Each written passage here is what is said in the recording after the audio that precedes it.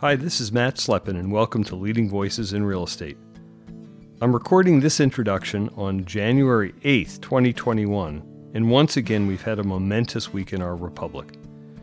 This episode was supposed to be an interview with a leader in the community development business, and was to have occurred on January 6th, the day after the violence in D.C. My guest texted that night and bowed out of the interview, just not feeling right getting on a podcast that's not about politics the day after the invasion of the U.S. Capitol. I don't blame her, and hopefully we can get her back on a future date. So, with short notice, we've pivoted and instead are re-releasing what was actually the first episode of Leading Voices, released 4 years ago but recorded a week before the November 2016 presidential election. It's a conversation with then Mayor of Tacoma, Marilyn Strickland, and now newly elected and just sworn-in Congresswoman Strickland.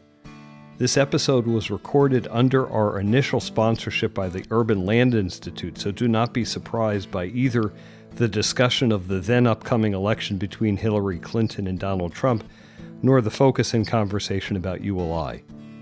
With all of the attention on the Hill at this moment, it feels like a good time to revisit this conversation. I actually wanted to re-release this episode when I heard through another podcast a few weeks ago about her election.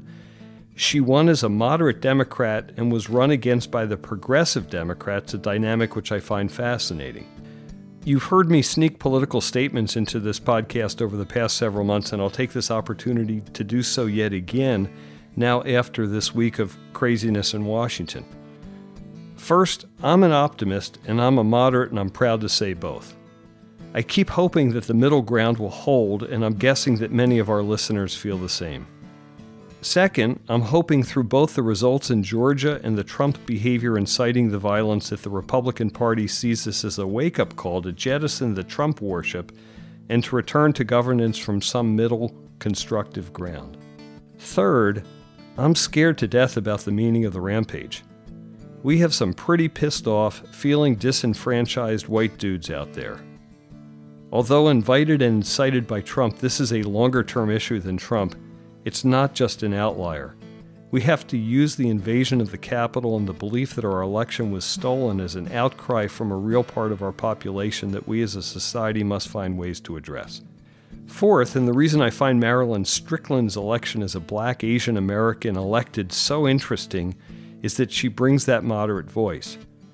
I'm hoping that the moderates and progressives in the Democratic Party find a way to work together, and that the non-Trumpers in the Republican Party also use this moment of extremism to return to the act of governing constructively together. Enough is enough, folks. We need Washington governing once again. I know, I'm an idealist and a pie-in-the-sky optimist, so I bring you this conversation with Marilyn back to the podcast with these hopes for our country. Last comment. I think that you'll hear that voice of moderation and thoughtfulness from Marilyn in this conversation, as well as an understanding of the role of real estate development in solving problems in her city. Marilyn's been involved with ULI and understands our industry. We have a new voice in Washington who understands and appreciates our business in a nuanced way. So, folks, here's wishing for healing, moderation, nuance, progress, lots of vaccines, mental and physical health, and yes, some kumbaya in this next 4 years. Several of our early guests, I'm remembering both Jonathan Rose and Scott Cowan, each referred to the Hebrew term tikkun olam, roughly translated as repair the world, in our interviews as part of their worldview, and an apt shorthand for what we need in these times. There are big immediate issues out there, and we'll need a big dose of these perspectives, indeed tikkun olam, to start plowing through them. As always, thanks for being a listener to Leading Voices. Thanks to our sponsor, Terra Search Partners. And if you're enjoying the podcast, please subscribe on your podcast app. Please recommend episodes to your friends. And if you have comments or questions, please feel free to email me at matt@terrasearchpartners.com. Please enjoy the episode. So we have a lot to talk about today, but we're on the eve of the election, and I'm, as everybody else is obsessed this go-around, maybe more than ever before. And so I'm just curious about less the political questions here, but how you look at the political dialogue and how you look at the discourse going on in the world, particularly from the position of being a mayor and being African American and Asian American. What does this particular dialogue mean, and what's it mean to you, and how do we move forward from here? Well, one of the things that's pretty interesting about the presidential election, that's really the election that we're talking about here that's overtaken everyone's attention to the point of fatigue for some folks, is We're talking about coming off the presidency of Barack Obama, who's been there for the past 8 years, who had a very clear and specific urban agenda. And when I first became mayor, I remarked that since I've been mayor in 2010, every year when we go to D.C. for the U.S. Conference of Mayors annual winter meeting, we get an invitation to the White House. So my expectation now for any president will be, what is your urban agenda, and what are you doing to reach out to America's mayors to make sure that our needs are part of what you're trying to accomplish? And that's a reciprocal relationship, by the way, because President Obama has very masterfully engaged America's mayors to help move his agenda forward as well. So I think that relationship is incredibly important for America's cities, because we know that America's cities are where most of the jobs are. It's where most of the diverse populations reside. And people are moving back to cities. So as we look at the things that are important to us, ranging from investment to infrastructure, to support for our workforce, to policies that make sure that people all have access to decent jobs, to issues like raising the minimum wage and access to paid sick leave, we know that those are national policy issues, but they affect us here at home as well. And so I'm looking for a president who's going to have an open-door policy to America's mayors and understand that you have to have an urban agenda to be successful. Well said. And question for you, because again, as people looking at the national discourse, it feels miserable. It feels like gridlock. But things do happen at the local level, and they happen effectively at the local level. So help us think about, you as mayor, and effectiveness, the ability to be effective as mayor versus the national political discourse that takes our eyes off the balls of all those good things that are happening locally. Yeah, well, I think one of the things that we have the advantage of as mayors and local government is we are on the ground with our residents and constituents every single day. So we're not far away in a different city, and so we interact with people in a very different way. And what that means is that there's a level of accountability that they expect. And for some of us who are mayors, we don't run as partisans. Now, I'm a lifelong Democrat. I was an Obama delegate, and I'm an enthusiastic Hillary Clinton supporter. However, when we talk about problems that we want to solve, it doesn't necessarily turn into party division in trying to undermine another party or undo someone based on their political beliefs. We are focused on the outcome, and we have to figure out a best way to solve a problem. Now, sometimes partisan values will seep into these decisions, but for the most part, we're focusing on getting the job done. And, you hear mayors across the country say this every day. There's no such thing as a Democratic or Republican pothole. There's no such thing as garbage being picked up in a partisan way. People expect you to do your job every day and to do it in a way that shows that you're responsible and that you care about the people that you represent. And given your comment on urban agenda, so help us think about the meaning of urban agenda and then the meaning of your involvement in an organization like the Urban Land Institute and the subjects that affect kind of real estate development and the built environment and in Tacoma. Yeah, so one of the reasons I became involved with the Urban Land Institute is because I was invited to become a Rose Fellow. And through ULI, there is an organization called the Rose Center, and it focuses on public leadership. So every year they select a cohort of mayors, I think 5 of us, and we get expertise from people in real estate, in development, in urban planning, and you're able to pose a specific problem in your city, and a group of experts spends the year with you looking at what the problem is, suggesting ways to solve it, and really trying to figure out, how they can lend this expertise to your city. Now, one of the reasons I was enthusiastic about being a Rose Fellow is because part of my agenda when I became mayor is to raise the profile of my city. And now this is, raising your profile in a very significant national way and just the connections that you receive. And so, being a Rose Fellow is really what got me involved in ULI. And then I was invited to be a trustee. And I just think that the work done by ULI is so relevant, not even just to cities, but just to communities in general, because, there are a lot of members of ULI who work in suburban communities. So it's really about metropolitan areas and how we help them thrive. And I tell folks that often through ULI, we think it's land use, it's development, it's the built environment. But this all really comes down to how people interact in their cities and what can we do to help improve the quality of their lives.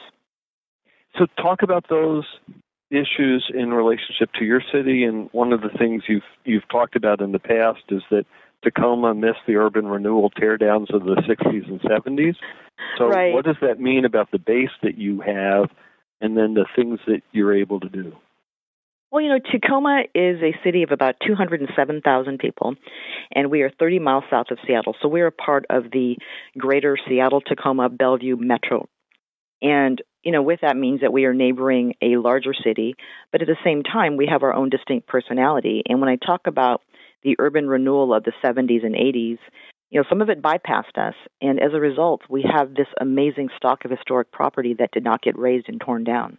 So when you come into Tacoma, especially through our downtown core, one of the first things you will notice are these beautiful old buildings that have been renovated. And, we love adaptive reuse in Tacoma. That's a really important value that we have as a city. And so, for example, we have a branch campus of the University of Washington, Tacoma, that was built in a repurposed warehouse district. And if you come to this campus, it looks amazing because there are all these beautiful old buildings that have been reclaimed and repurposed, and it's visually stunning, but it also creates a great learning environment for the students who attend. And so we just have this stock of amazing architecture and great old buildings, Old City Hall, the Elks Temple. The building where I work is an Art Deco building, and it was the Medical Arts Center when I was a kid, and now that's where City Hall is. And so just the ability to take these beautiful structures and invest in them and view them as an asset and really understanding that, sustainability is really important to a lot of cities, and there's nothing more sustainable than rehabbing a historic property. And in my city of San Francisco, development is viewed very cautiously because words like gentrification come up around development. Not in my backyard comes up in terms of development. We need more affordable housing or less affordable housing comes up right. around development. Right. So it's kind of us and them.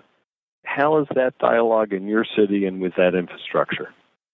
Well, I think part of it is just the result of the political climate, to be honest with you. I think that, there is the profound issue of income inequality, which affects every city in America.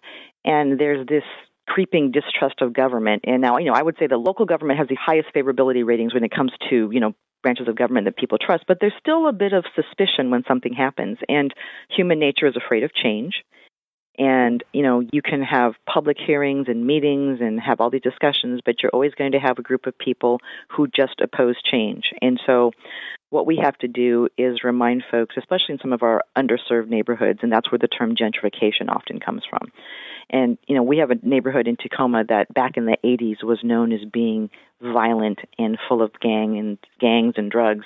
And we've worked really hard for decades to clean that neighborhood.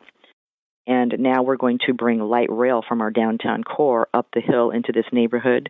We have hospitals that anchor both ends of Martin Luther King Jr. Way. And this was actually the Rose Fellowship project that we proposed. And you're starting to see some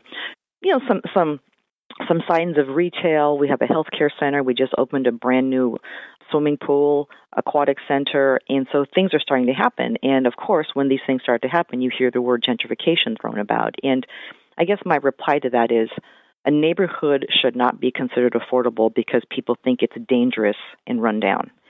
And when people talk to me about gentrification, I say, but you know what? Hilltop can have nice things too. we should have light rail that provides better transportation options. We should have a nice swimming pool and a spray ground. We should have better parks. We should want businesses that are more than just convenience stores that sell cigarettes and cheap liquor. And so the conversation really is about how do we help people understand that we're trying to bring you more amenities to your neighborhood, and we're not on this stealth mission to price people out. Now, the reality is when you bring more amenities to a neighborhood, yes, property values do go up. And so we have to find a way to make sure that when we have developers who want to build housing, that we're allowing them to take advantage of some of these tax incentives where if they include 20% of the housing as affordable, then they can qualify for a tax break. And so, again, we want more market rate housing in some of our most underserved neighborhoods, but we have to be respectful of the people who've been there for a long time, and we do not want to price them out. That's the last thing we want to do. It's interesting. Gentrification's good till it's too good. And yep. It's that balance thing, and political discourse has a trouble with balanced things versus black and white things. Right. Well, political describing that fine edge. Exactly. No, I mean, political discourse is hard. I was talking to one of my council members last night after our council meeting, and I said to him, I feel saddened sometimes because I feel as though our political discourse has been reduced to what people already believe via their echo chambers and social media, and so we don't have the ability to have grown-up, nuanced conversations about some really tough issues. And I don't think it's gotten to a point where I feel hopeless about it, but I'm starting to see that seep into local government, and that doesn't serve anyone well. So talk about some other issues in your community where you're having to press your governance into areas that have that kind of discomfort. So I think of real estate because I'm so focused on that. But there must be other places in your role where that same kind of tension happens. Well, I mean, when I ran for mayor in 2010, education was at the center of my platform. And I'm in a city where I have no direct control over the schools. They have an elected school board, but I was acutely aware of the fact that if we didn't move the needle on our high school graduation rate, which was 55% at the time, then people's impressions of the city would never change. And I tell people that the fate of a city often rests on how successful your public school system is. People make decisions about where they're going to move based on the perception of the schools. Companies make decisions about where they're going to locate based on their perception of the talent pool. And if we did not come together as a community to address that problem, I was going to be unsuccessful. And so what I started to do when I became mayor was I said education must be at the top of our civic agenda. And that means businesses, nonprofit, human services, social services. Everyone in the community has got to play a role in helping our families and students succeed. Now, I'm not going to say I single-handedly made the graduation rate go up, but as of last month, it was reported at 82%. But this is what happens when a community comes together and says, this has to be a priority for us. And we have been very innovative in our school district. The city has lots of partnerships with our school district, and we work very closely with our universities. And so I think having that, what I call pre-K through 16 system, and this entire continuum of figuring out what role we all play is really important. And, a business said to me, well, what role can I play? You can host one of my summer interns. And so, it's just finding a place for everyone along the continuum saying, oh, yes, I can do something to have an impact on education. And, it's worked well in Tacoma, and we're still striving to get that graduation rate even higher.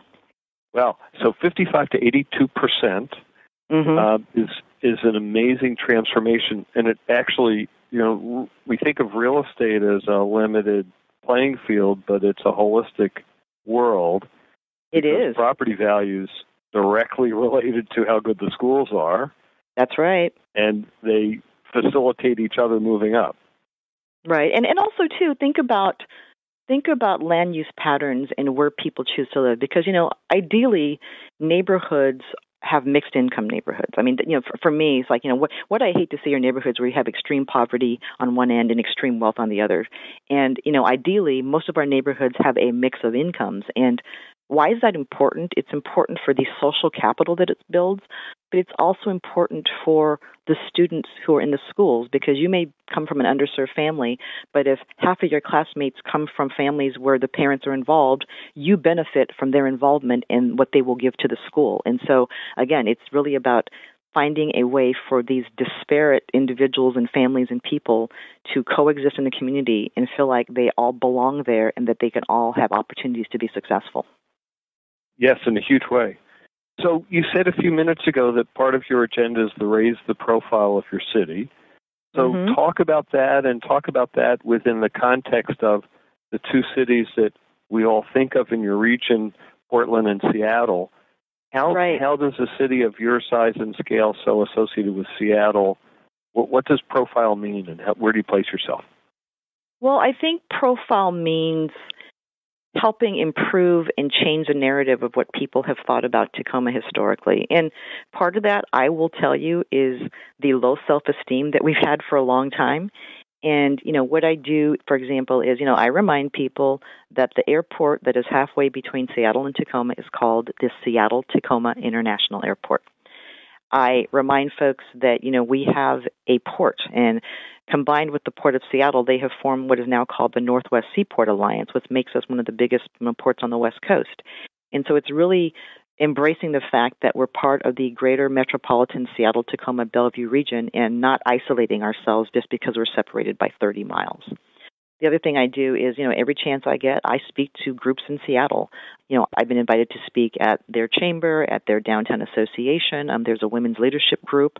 I'm part of their chamber. I'm part of the Trade Development Association. So, really participating as mayor to make sure I have a presence and I'm able to tell the story of the great things that are happening in my city. And there are amazing things happening here. And, I tell people that having traveled around the world and even visiting other U.S. cities, very few urban communities can boast 43 miles of shoreline, an 800-acre public park with a zoo and aquarium, a diverse population, an international port, 3 universities, and all these great assets, historic property. So how do I get out there and tell the story both regionally, nationally, and also internationally? And this is one of the reasons I'm so involved with the U.S. Conference of Mayors and why I've chosen to be part of the Rose Center Advisory Board, why I'm a trustee with ULI. But, in many ways, I'm the face of this city. So the more I can get out there and promote my city, the more our profile goes up. Absolutely. And talk a little bit about where this economic cycle has brought Seattle and the transformation of Seattle, which maybe has moved itself from not a second-tier city, that's not the right word, but, into the top 10 cities on a sustained basis, and then how that brings you up along as well. No, absolutely. I tell people that people often say to me, what is it like to be in the shadow of Seattle? And I say, no. What's it like to bask in their glow? Because, again, we are all part of the same family, and so that's how I view it. And, if you look at the rise of Seattle, I graduated from the University of Washington, and I lived on Capitol Hill in a one-bedroom apartment that was $285 a month. And it was this huge, beautiful apartment. And when I talk about that rent rate, number one, it dates me. And number two, it just kind of reminds you of where Seattle is today compared to where they were. And I tell folks, the Seattle that I remember is from the movie The Fabulous Baker Boys. That's my Seattle. Still kind of on the cusp, not as fancy, very affordable, lots of arts, a lot of arts, but, not the shiny, sexy city that we see today. And I am so thrilled for Seattle's success. And like I said, Tacoma basks in the glow. And, the way that's affected us economically, when you look at the region, unemployment is pretty low in our region. But the truth is unemployment is about 3.5% in Seattle, and it's about 6% in Tacoma. So it's still higher in my city than it is in Seattle. And there are a lot of drivers behind that. And, you have to acknowledge the tech boom happening on South Lake Union and in Seattle. So you have people like, starting with Bill Gates in Redmond, Paul Allen, Jeff Bezos, Howard Schultz, the Boeing family, and they have made huge investments in Seattle over a few decades, and that has resulted in this amazing boom and great economy. At the same time, they have some of the most severe income inequality, and people are being priced out of Seattle, and I'm seeing more people move to Tacoma. And I would say that's actually a positive, because what we want to do is start to build a larger talent pool so that companies decide that this may be a better place to locate. And, to be honest with you, I'm getting calls from companies saying, I'm a small company, I'm up and coming, I'm a startup, and Seattle's pricing me out, so maybe we can come to Tacoma and see what's there. And so it's going to happen eventually. And in the next 20 years, I think it's projected that there will be 800,000 people who move to this metro area.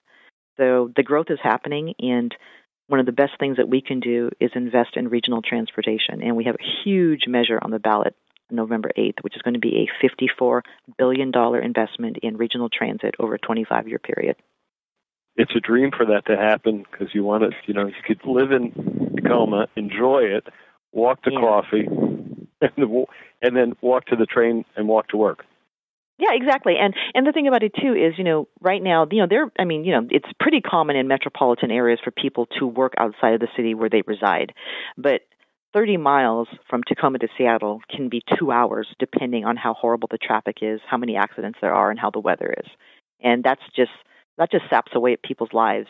It becomes a quality of life issue. And so the easier we can make it for people to move around the entire region, I tell people it's not about getting rail to Seattle. It's about getting rail from Seattle and SeaTac to Tacoma. Absolutely true. So a moment ago I said walk to coffee, and it's funny because in the real estate world everyone talks about the walkability index. I talk about the walk to coffee index. Right. I think maybe you started your career, or early in your career you worked for Starbucks, which created the walk to coffee word for me. Well, I did. True? I was at Starbucks back in the day. So I earned a master's degree in business administration from Clark Atlanta University, which is a historically black college. And after coming back to this area, I was just looking around for different positions, and there was this coffee company that I kind of had not heard of, and I ended up working there. And this was probably in the mid to late 80s, and they were just growing exponentially. And I remember when I was at Starbucks, this is how long ago it was, the mantra was 2,000 stores by the year 2000. Mm-hmm. And they were just entering Chicago and Washington, D.C. And I still remember this event that was being planned where they were opening a store in this neighborhood called DuPont Circle in D.C. and didn't know if it was going to be successful. I think about that now and I just laugh. And then I remember hearing them talk about, going to Atlanta to Lenox Square, which is a very high-end shopping area. And having lived in Atlanta for 5 years, I remember talking to people in Seattle going, why would they go to Atlanta? Why are they going there? I'm like, okay, you guys, it's not like your stereotypical notion of the South, you Northwesterner. Be open-minded here. I know Atlanta's a very metropolitan city. And so, just looking back on it, it's pretty amazing to think that we were just migrating east when I was at Starbucks, and now they're a global giant. Absolutely true. So what did you do for Starbucks, and then how did that evolve into what you're doing today?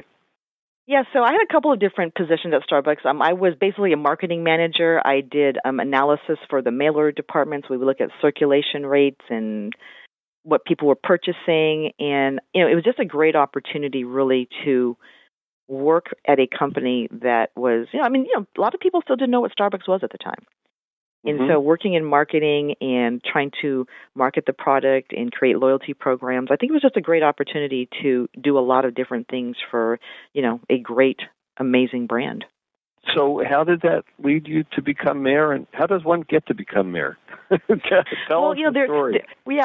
There is no manual that says steps 1 through 8 get you to the mayor's office. And, legally, the only requirement, I think, is that you have to have lived in your city for at least a year or two, and you have to be a registered voter. So those are really the only qualifications, technically. But I would say that my journey to the mayor's office was not something that I planned my entire life. And, after working at Starbucks and enduring that commute, I ended up working for an advertising agency here in Tacoma. And from there, I really started getting more civically engaged. So I was on the library board of trustees for a public library system. And then back in 2007, because we have term limits in Tacoma on the city council, there was an open seat. And a former mayor who actually was the former Speaker of the House of Representatives, but also, more importantly, was my guidance counselor in middle school when I was 14, recruited me to run for city council. And that's really how I got into public office. So I was recruited. I wasn't looking for it. And I think, like a lot of people, when you're approached, your first response is, oh, no, I'm not qualified. Why would I do that? But then, you think about it. You think about the impact you could have on people's lives. And, it was something I did. I ran in a competitive 4-way race, and I won. So that's really what got me started in politics. And the person who recruited you had been your high school guidance counselor? He was my middle school guidance counselor. Wow. Yeah, I know. And it's really funny. So I lived in Atlanta for a while, and I remember when I returned to Tacoma, there was some big civic event happening at one of the theaters, and I think I was a volunteer. I'm pretty sure I was checking coats. And he walks up, and I saw him, and I said, "Hi, Mr. Ebersol." And he said, "We're adults now. You can call me Brian." And that was really how, we became reacquainted, and, we went out to lunch, started kind of finding out, what have you been up to? Would you be interested in being on the library board? Then it turned into, you should run for office. And then, when I was a city council member for 2 years, and then the mayor's seat became open again because of term limits, and there was someone who got into the race, and a lot of folks were saying, you know what, you should consider running against him. And I said, you know what, I have nothing to lose. Even if I had lost that election, I still would have kept my seat on city council. So it really was a no-lose proposition for me. And I will tell you that of all the jobs that you can have in government, I think mayor is by far the best. And why do you say that? You get to be the ambassador for your city. You can have a positive impact on people, and you have the satisfaction of knowing that you get stuff done on a regular basis. And I just think it's incredibly gratifying. And, I will tell folks that one of the things I love most about being mayor is that you just have this camaraderie with other mayors. And when I first was elected mayor, the outgoing mayor of Seattle, Greg Nichols, said to me, he said, whatever problem you're having right now, whatever problem you will face, there's probably someone who's a mayor who has either been through it and can give you some really good advice. So look to your peers and your colleagues to when you need to vent, when something good is happening, when something bad is happening. But use them as a resource, and that has been so spot on. It's been really good advice. And from the outside, as a person fascinated by politics but not in the political business, we think of government as an escalator. You have to climb the rungs, and everyone wants to climb the rungs, versus maybe being mayor and then having life not the next rung in the political world, but something else. And so help me think about that in this community of mayors across the country. Where do they go, or do they all climb that rung as the goal? No, I mean, I think I remember this must have been 2 or 3 years ago, and there was a woman who was a mayor of a city, I think in the Midwest somewhere, and every year when someone leaves, we have a nice celebration for them, and she was speaking, and she made this remark that really stuck with me, and she said, people have often asked me, am I aspiring for higher office? Are you running for higher office? She said, in my opinion, there is no higher office than being mayor. And I just remember that sentiment. And this is not me saying that I'll never run for office again, although the likelihood is pretty slim right now. But I think that, when you do this job, this is the biggest, most public audition you will ever have, and you become knowledgeable about such an enormous book of business that you never thought you would know about. I mean, if you asked me 7 years ago, what are you going to know about regional transportation and transit and buses and streetcars and trains and commuter rail? I would have told you nothing. If someone said to me, what are you going to understand about municipal bond financing and what it means when Moody's, Fitch, and Standard & Poor's gives you a rating? And how does that affect your ability to borrow money? Topics you never dreamed that you would dig deep into, and you get to be mayor and you learn so much. And you learn so much about so many different disciplines. You learn a lot about organizational behavior. You learn about what motivates people. And I think you also think about, how you prioritize things. As you may guess, when you're mayor, there are a lot of expectations that are put on you, and you can't do everything, and you can't do everything well. But you have to find areas of focus where you think you can have the most impact. And that can be tricky when you have a lot of people demanding things from you. But staying focused and being able to kind of stiff-arm the noise that's not helping you is a skill that you learn over time. I bet. And how do you do that in a way not to get torn asunder, either back to politics or back to just having balance and time in your day and your life?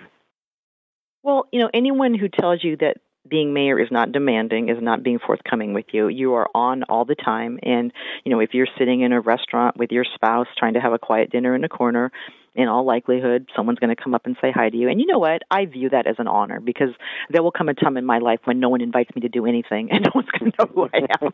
And so I say to myself, you know what? This is a blessing and a privilege. So if we're trying to have dinner and drinks and someone wants to come say hi or talk about something, I do it gladly and willingly. And, and it happens. And in a city the size of Tacoma, where the population is just over 200,000, that happens more often than not because we're a smaller community. And I still tell this really funny story. When I first became mayor, I remember getting on the elevator at City Hall, and I got on the elevator with a couple of employees, and there was a gentleman who worked, I don't even know what department he was in, and he said, "Oh, are you new here?" And I said, "Kind of." And he goes, "Oh, well, what floor do you work on?" It's like the 12th floor. It's like, "Oh, what do you do?" I said, "I'm the mayor." And he just died of embarrassment and was so apologetic. And I said, "You know what?" I said, "Everyone does not know this because the whole world is not obsessed with politics like those of us who live in the bubble." And it happens often. And I remember going to an optometrist one time, and I was sitting there getting fitted for glasses, and he said, "Oh, what do you do?" I said, "Oh, I work at City Hall down the street." He's like, "Oh," he's like, "What do you do at City Hall?" I said, "Oh, I'm the mayor." And he goes, "Oh, you work for the mayor?" I said, "No, I am the mayor."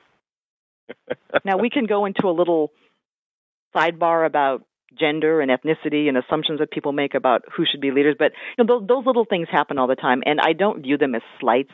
I view them as reality checks. Again, reminding myself and a lot of people who are elected officials, like, you know what? Most people don't know who you are, and most people don't spend a lot of time thinking about you because they have lives. Absolutely true. But let's go into that sidebar, because that was going to be my next question anyhow. Oh, okay. Which is, talk about being female mayor, talk about being African American, talk about being Asian American, and what that means and how that affects you. And sure. I mean, there's a saying that says, we don't see the world as it is. We see the world as we are.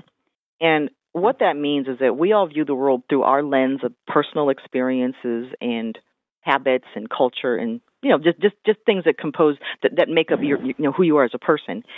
And I am the second female mayor of Tacoma. So I think the last time we had a female mayor was like probably 25 years ago, over 20 years ago. And women don't often run for office in general, let alone for mayor. But I tell a story that's pretty interesting. So when I ran for city council, I remember people were just enthusiastic and they were getting behind me and like, "Oh yeah, you're going to be great. Yeah, you should run." And then 2 years later, when I decided to run for mayor, I was kind of like, whoa, don't cool your heels, young lady. Not so fast. What do you think you're doing there? And so it's interesting to think about power and authority and who people think is entitled to it and who's not.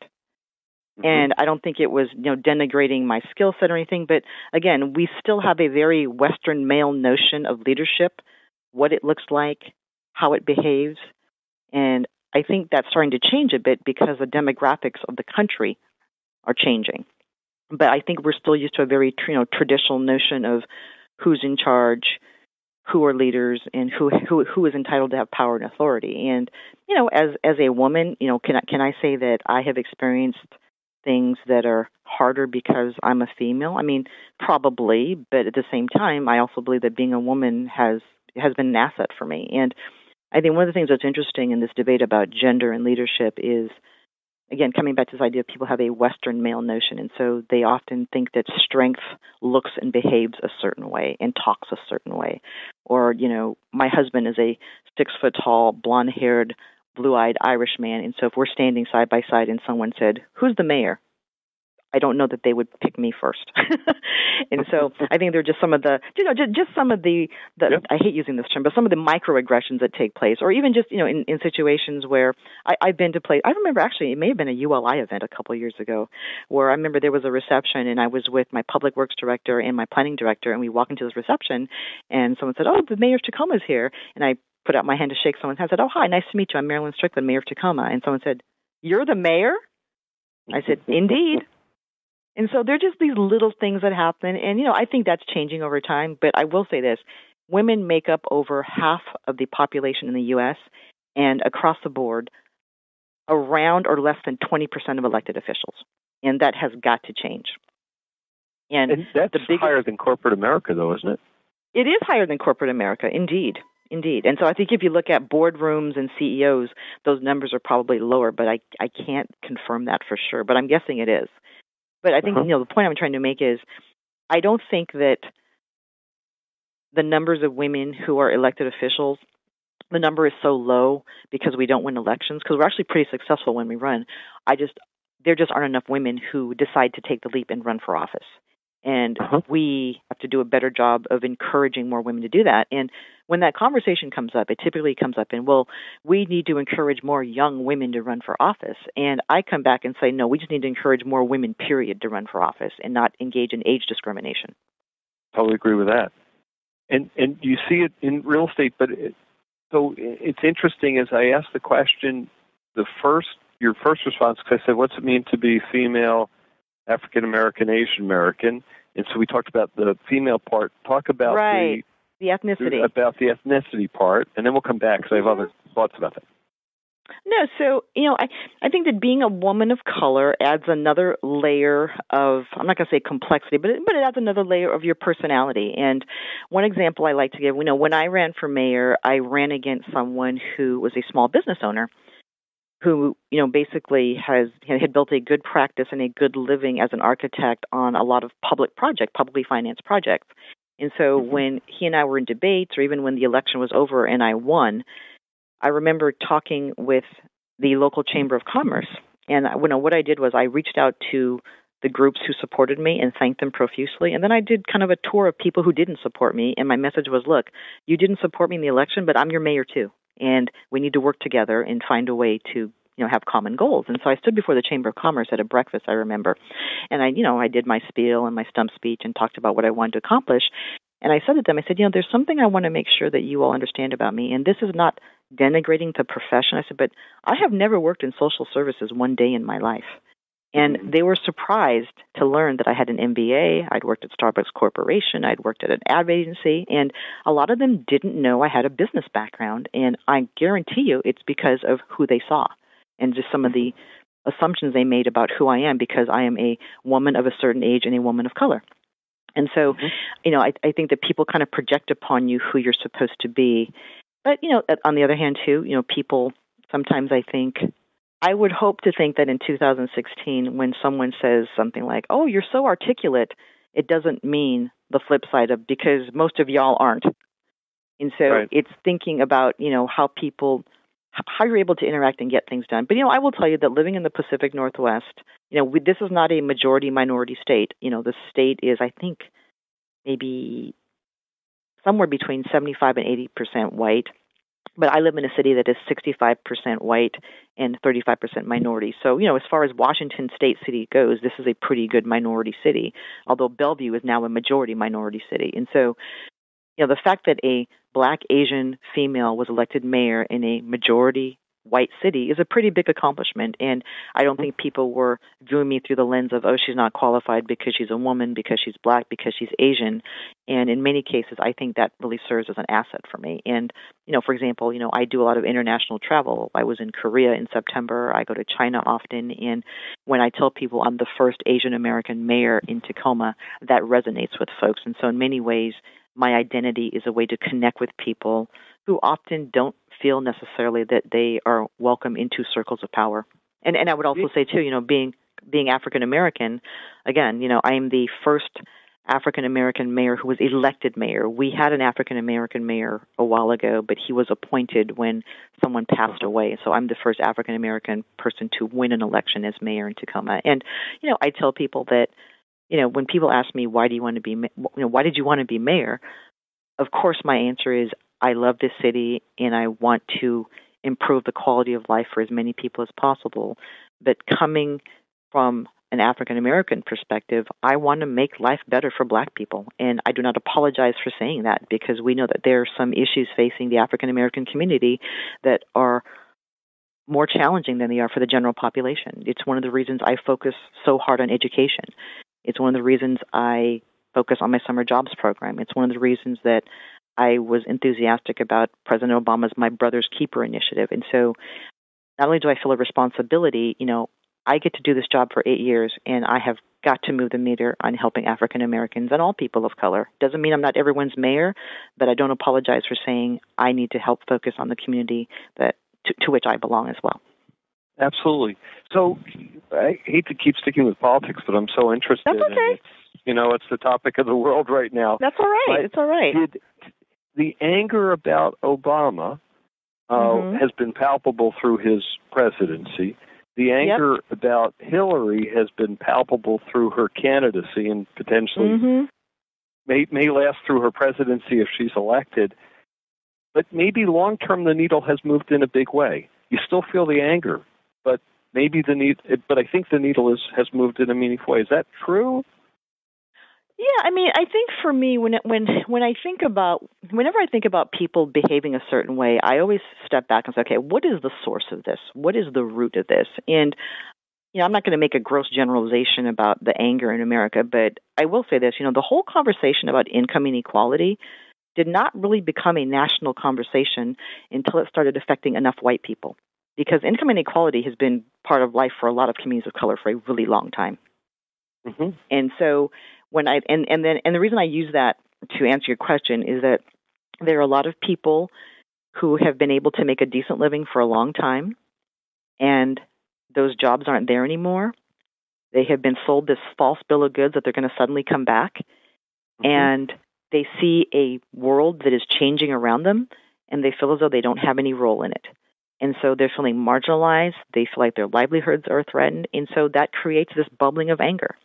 But you also have folks, if you look at, the Black Lives Matter movement and the way that relationships with police officers and communities of color are now at the forefront. And so there are things that have been bubbling beneath the surface for a long time, and it just feels like this particular election, and I'd say the last few years, things are just really coming to the forefront. And in many ways, there's nothing wrong with having an argument.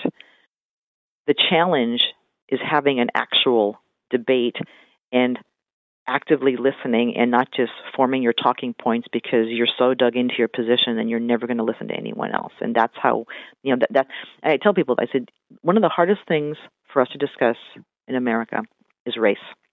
And I can tell you exactly how a community conversation about race will go. We'll make an announcement about it. We'll hold it. We'll have folks who are on a panel. We'll have a moderator. And everyone in the audience will be the choir, because they will already understand what the issue is. The conversation about race in America must be had between and among people with really divergent views. I mean, that's what we have to have, and that's the hard part. And I'm not saying we have to invite, the Black Panthers and the KKK, but somewhere in the middle are a lot of good, well-meaning, decent people who have their fears, who have their distrust, and they have to find a way to have conversations with each other. That's the conversation we just can't seem to have. And it usually devolves into name-calling, or you're this, or people aren't actively listening and they're forming their rebuttal while someone else is talking. And again, the nuanced conversations that we seem incapable of having. And that spills over into our politics. We have to be able to have these nuanced conversations with people who may not agree with us, but we're not going to solve problems. And we can't become ideologues or absolutists who say that, no way, no how, no compromise. And, I understand that, incrementalism doesn't work for everyone, and sometimes you have to take big, giant steps. But at the same time, if we cannot have an adult, reasoned conversation about our biggest issues, we're not going to solve these problems. It's interesting. My daughter just graduated college, and coincidentally, she works at the Urban Land Institute, but she was a major in Africana Studies, and she's a Jewish white girl. Right. And her challenge and her love of what she studied was she was challenged to get herself in the head of the place that Black people in America come from. And forcing that over a 3-year period for her was a fascinating learning experience and metamorphosis.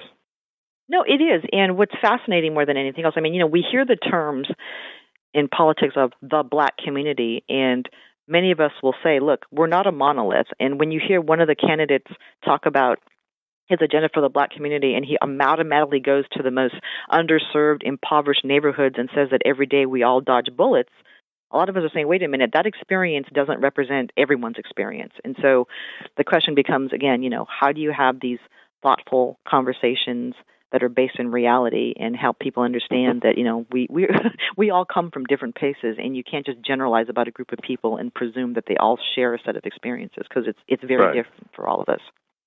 Well, again, in the election, we're hearing that you all live in living hell or something. Is that the words we've heard? Yeah, we all live in living hell. We all don't value education, and we're all in danger of being shot every time we step outside. Oh, yeah. Life is much broader and much more nuanced and much more interesting than that. It's not just that one headline. And it's not denying that these problems don't exist, but they exist in a lot of places. And so again, it's that sweeping generalization that really doesn't serve anyone at all. So we only have a few more minutes. Let's come back to ULI.